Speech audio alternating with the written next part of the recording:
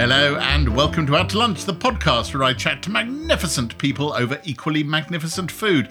My guest today has always been close to the stars. He started in a rock band called Dare and decided to jack it all in for a life in academia, teaching particle physics and studying astronomy, as you do. But he couldn't stay out of the spotlight and came to prominence once more as presenter of hit BBC science shows like The Wonders of the Solar System and Stargazing Live. His name and voice have become so well known in the UK that University Challenge poses questions on him, and he's voiced a character in Postman Pat. Oh, and he works at CERN, lectures at Manchester University, and is Fellow of the Royal Society. It is, of course, Professor Brian Cox. Yeah, I think what I was basically saying was I wouldn't consider moving to the moon until there are vineyards, I think is my point. Brian. Hello, Jay. How are you? You can hear me. How marvellous. How marvellous. Now, listen, normally on Out to Lunch, we ask people for their dietary requirements and they come back and say, I don't eat dairy or I'm a fruitarian or whatever. It's fine. You know, we cater for all sorts. You were very specific. You said, I am led by my wine choices. I like white burgundies.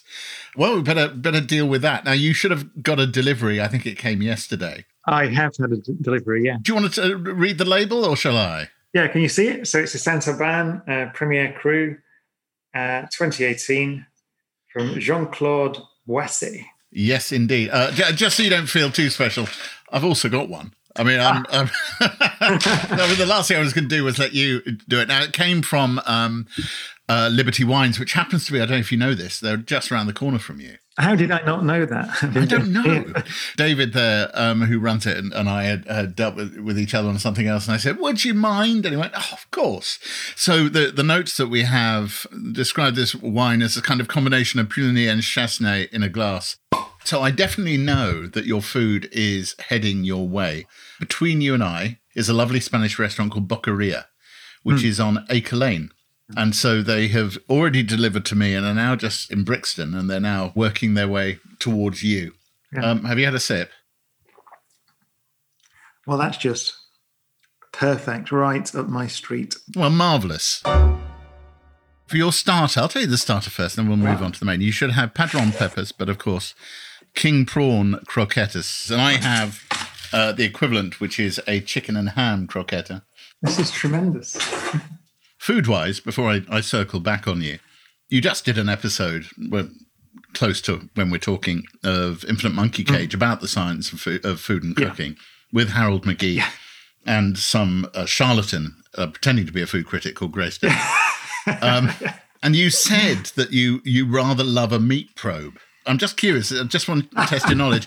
What temperature internally do you want to get to in a piece of beef or lamb to get to medium rare? Following McGee, I let it go to about 56 and then let it rest for a minute and a few minutes. And so it goes a little bit higher probably. But I cook it to 56. 56 is exactly where it's meant to be for medium rare. So I'm, you get a salute from me.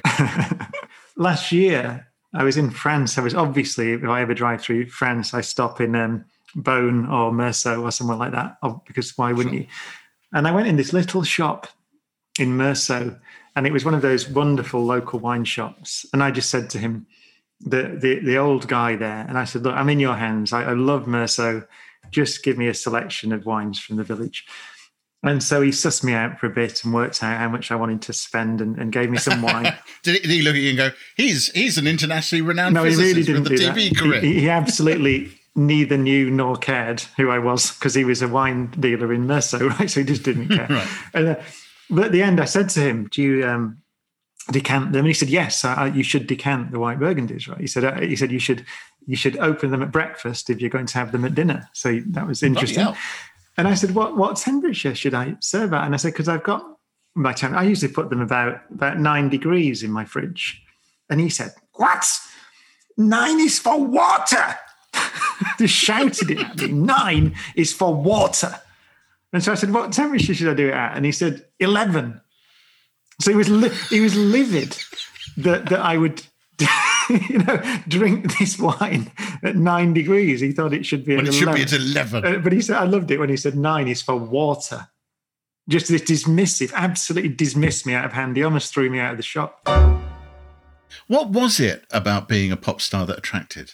I started going to gigs. I just thought, I want to do that. I think I must have been 14. I mean, we'd had a little band before that, but as I said, I was just into geeky electronic music and craft work and things like that. It does sound like it all happened very, very easily and very quickly. You invent all these reasons, I think, afterwards why you managed to get somewhere that was reasonably successful. But I think my whole career, in everything, right, in music and physics and television, there's been a tremendous amount of luck all the way through. And so the luck in terms of getting into a professional band was the keyboard player from Thin Lizzy happened bizarrely to have bought a house in Oldham. And my dad had given him a demo tape. He remembered when he was putting a band together and thought it's a guy up the road who looks reasonable and says he can play keyboards, I'll invite him for an audition. And I managed to join the band. Did you listen to a lot of albums and then start picking things out on the keys? It's not simple. But also there was a component of the fact that I could work the technology.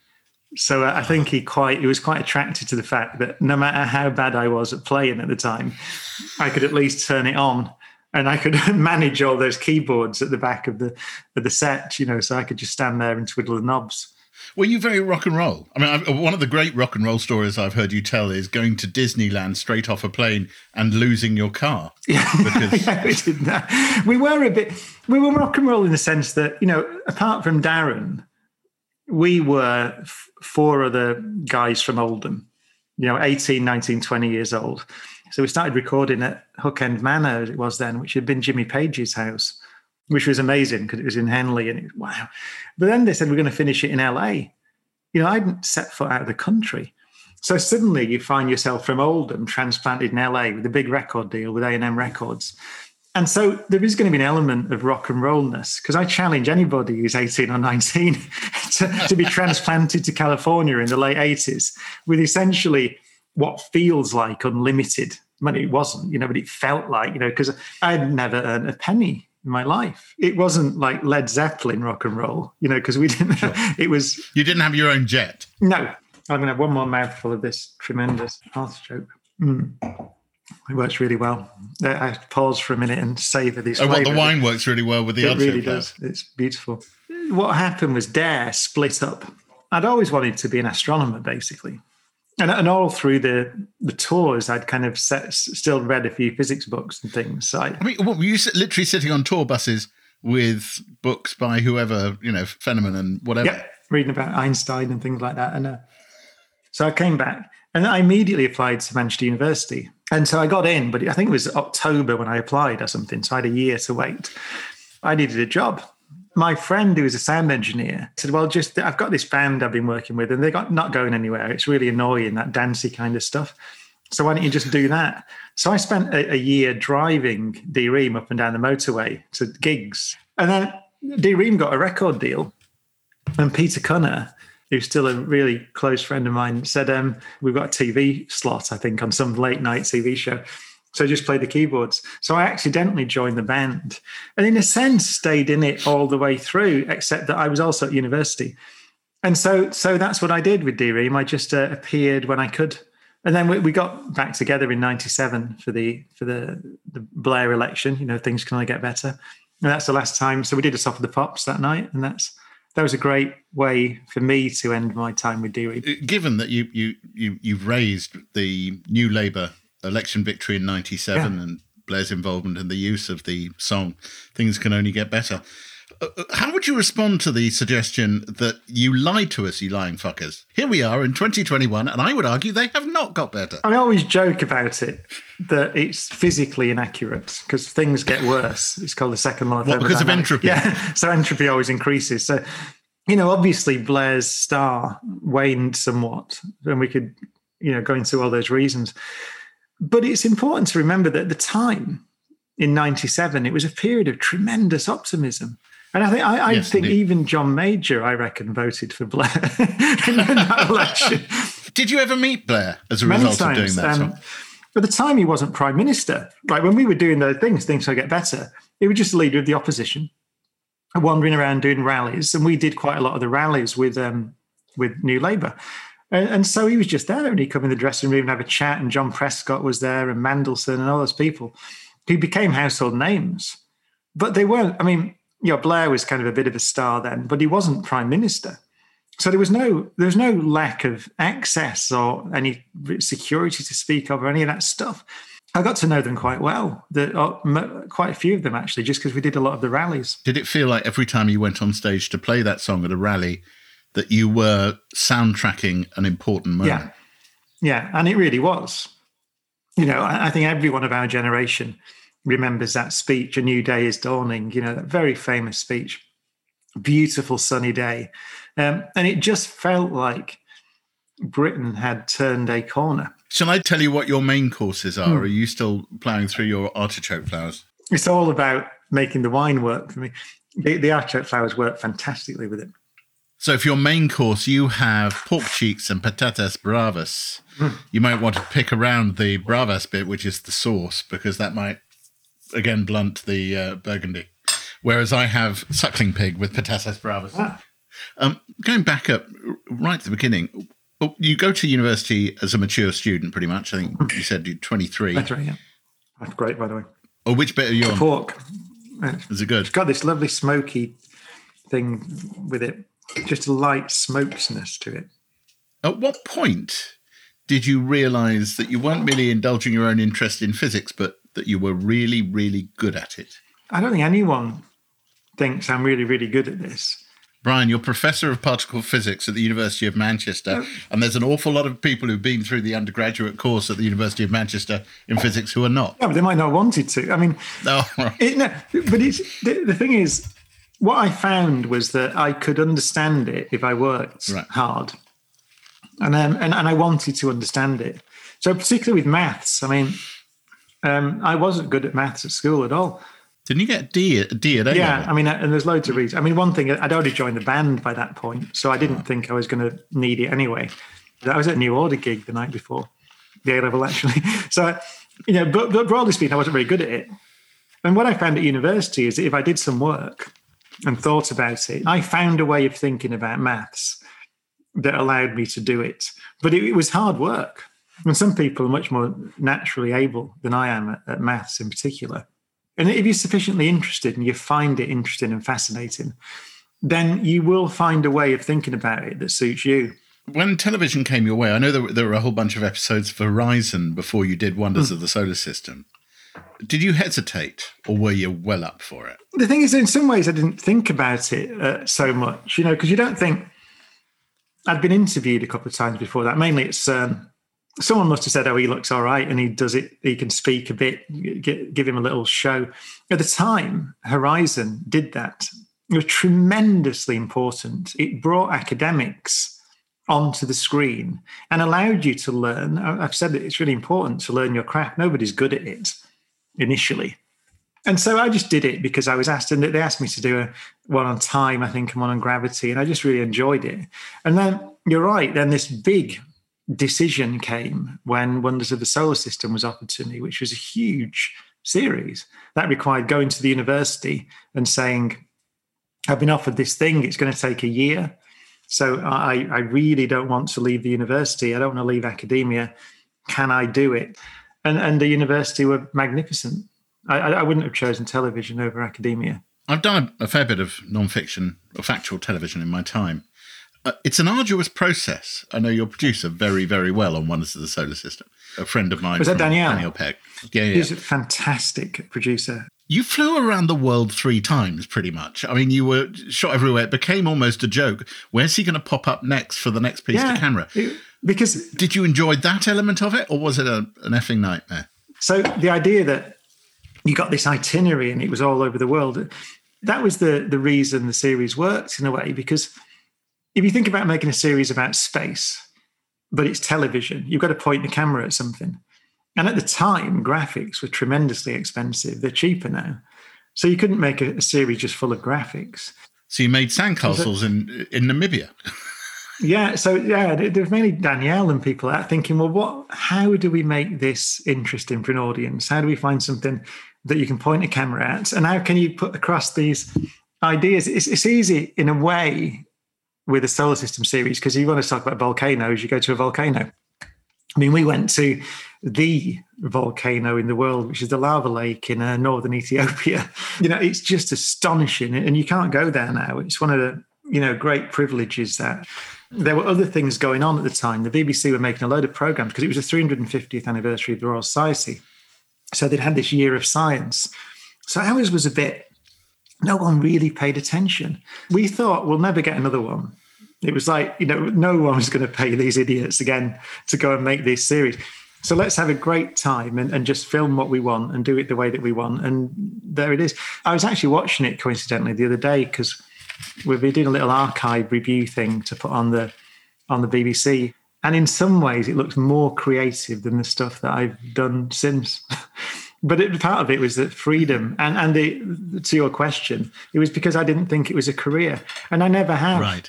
11 years on. Yeah, I still don't. If someone says, what do you do? I say I'm a physicist at the University of Manchester and I do some teleprograms. But in that order. Right. You see, there's another way of looking at it, which is you have found a way to be a rock star by another means. I mean, in terms of live shows, I do these big live shows. Yeah. Well, you're back to the O2. Well, exactly. So, aren't you? Which is 2021 a space odyssey. Yeah. So you're right. October. Those audiences, 10,000 people or something. I never played to audiences that big. Even supporting Take That, I think we didn't, with D-Ream, I didn't, and I supported Europe with Dare, and Jimmy Page actually with Dare. It was fantastic. It was some great tours. But even then, so you're right. If there's a sense in your question, did I want to be a rock star? I never did. I've answered it twice now. I didn't when I joined a band. I was just interested in the tech. The thing about science is that I like talking about it because I like it. I love it, right? I love physics and astronomy. And so it is a wonderful privilege to be able to talk about it and make a living out of it beyond the living you would make if you're just an academic. But if you said you choose, you don't make no more television or give no more lectures and do no more physics, I'd make no more television. There's no doubt about that.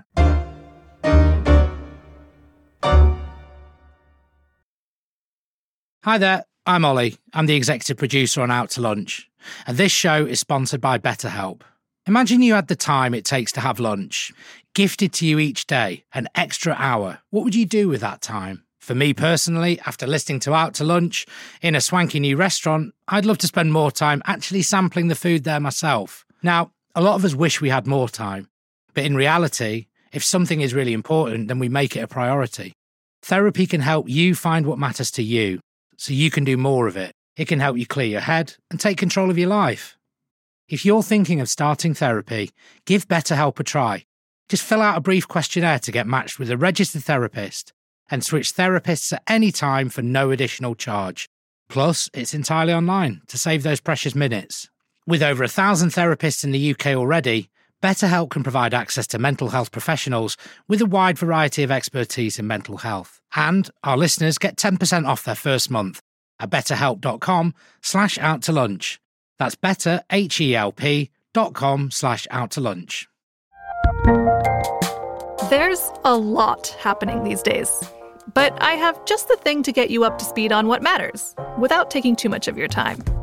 The 7 from the Washington Post is a podcast that gives you the 7 most important and interesting stories, and we always try to save room for something fun. You get it all in about 7 minutes or less. I'm Hannah Jewell. I'll get you caught up with the 7 every weekday. So follow the 7 right now.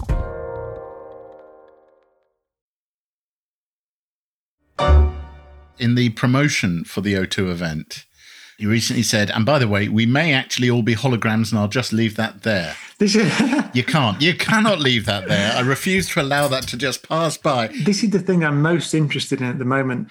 And it's to do with black holes, actually. Stephen Hawking, a long time ago now, back in the 1980s, asked a question, which has been described as the most productive question in modern theoretical physics. And it's really simple. So you throw a book into a black hole. Is the information contained in the book lost forever from the universe? Do black holes destroy information? It's important because they evaporate, which again was Stephen Hawking's great contribution.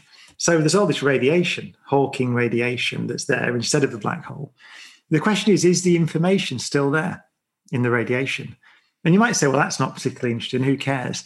The thing is, it's fundamental in physics that information is not destroyed.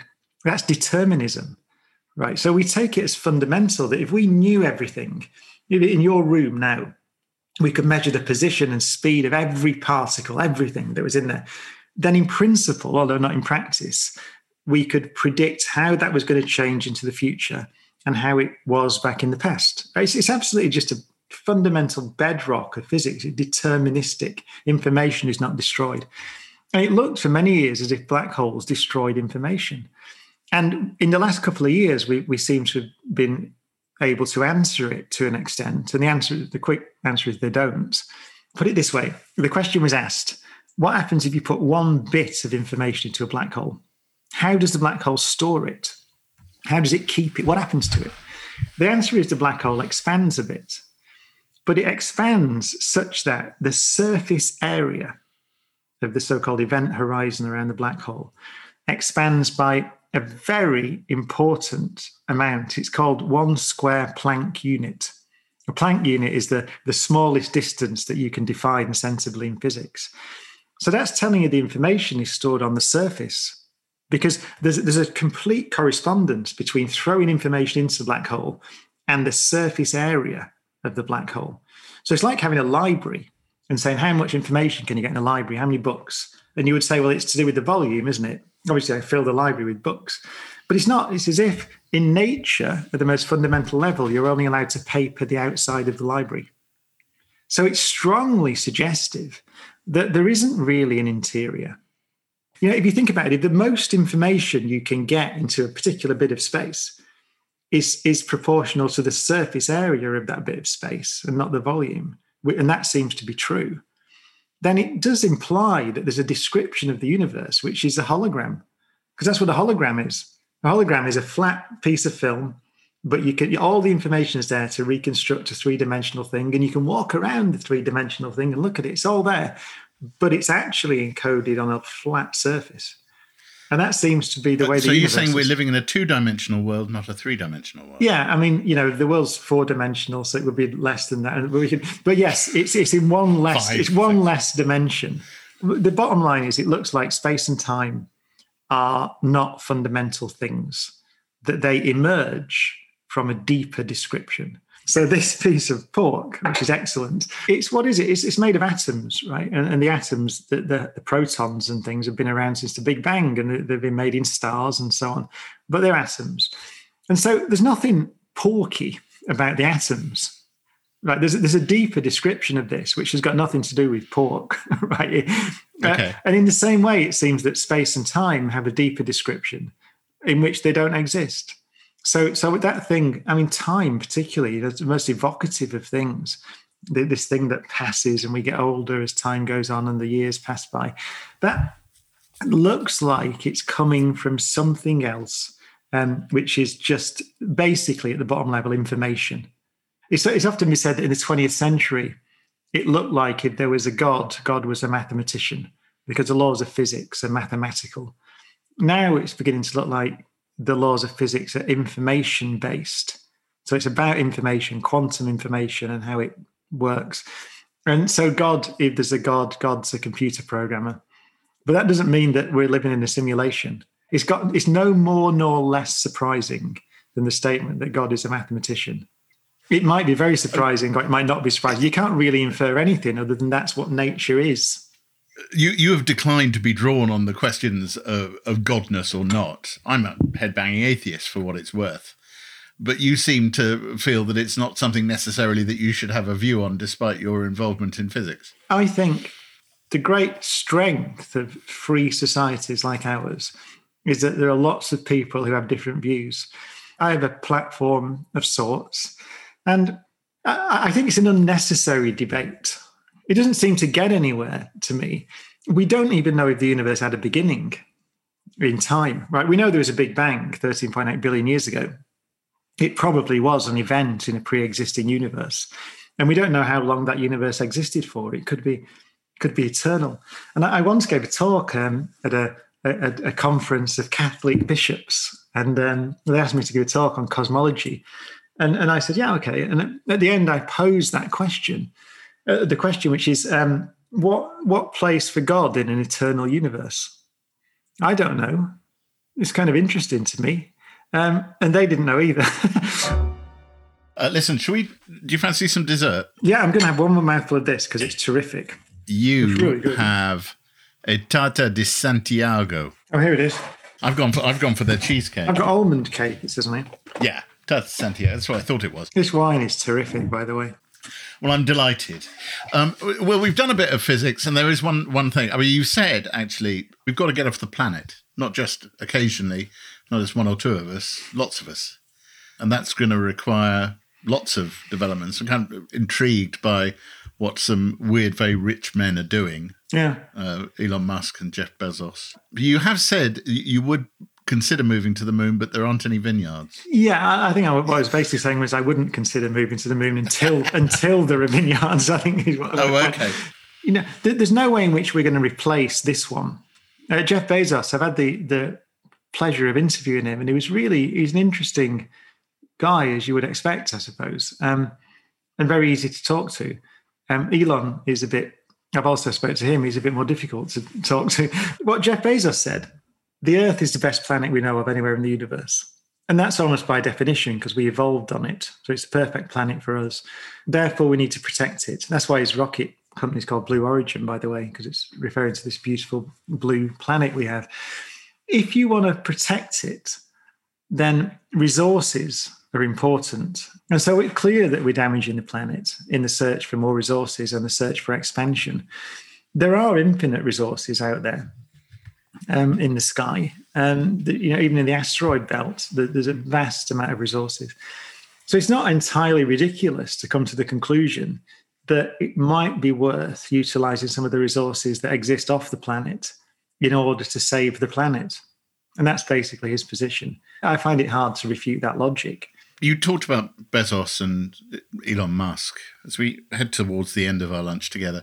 Is that one of the real perks of your job, that you get to meet people? I've seen you light up when meeting, astronauts, the ones who've actually been to space. Is that the joy? Yeah. I mean, in particular, astronauts, you're right. Is that the literal definition of being a starfucker? I think there's only one person I can remember meeting who I've ever been completely starstruck by and couldn't speak, and it was Neil Armstrong.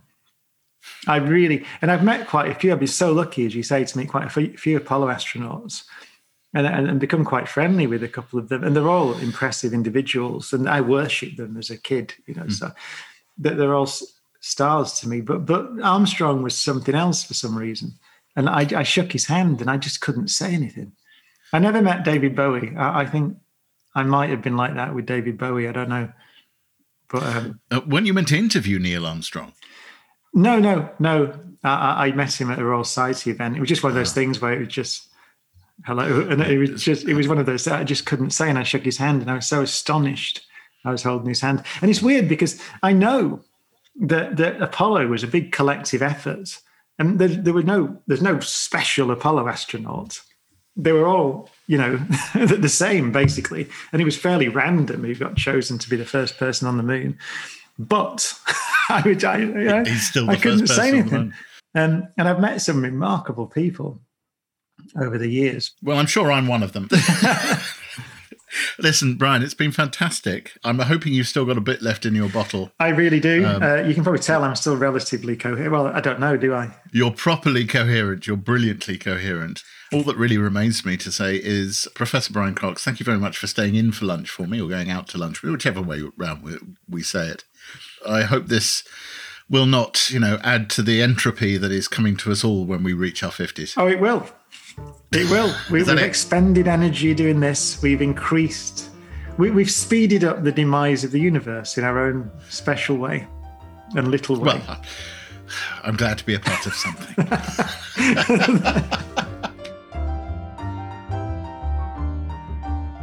think I hold my own when it comes to the wonders of the universe. Thank you to Brian for explaining everything so patiently. What a brilliant man. And Brian and I were well lubricated by a fine white Burgundy from Liberty Wines. We paired that with fantastic Spanish food, thanks to the restaurant Boqueria, which has outposts in both Brixton and Battersea in South London. And remember, do rate, comment and share to spread the word. It helps us to make more of these brilliant chats for your listening pleasure. Why not 5 stars? You know it makes sense.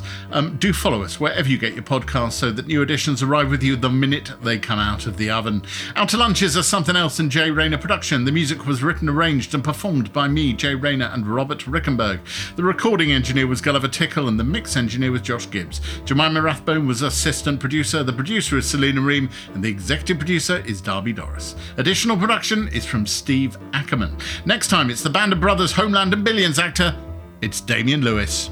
And all these young American lads arrived in England. You know, they'd been in the gym, they'd been working out, and they were ready. You know, Spielberg and Hanks were launching this big thing, and they wanted to know who the fucking limey was that was going to play this hero who none of them had ever heard of.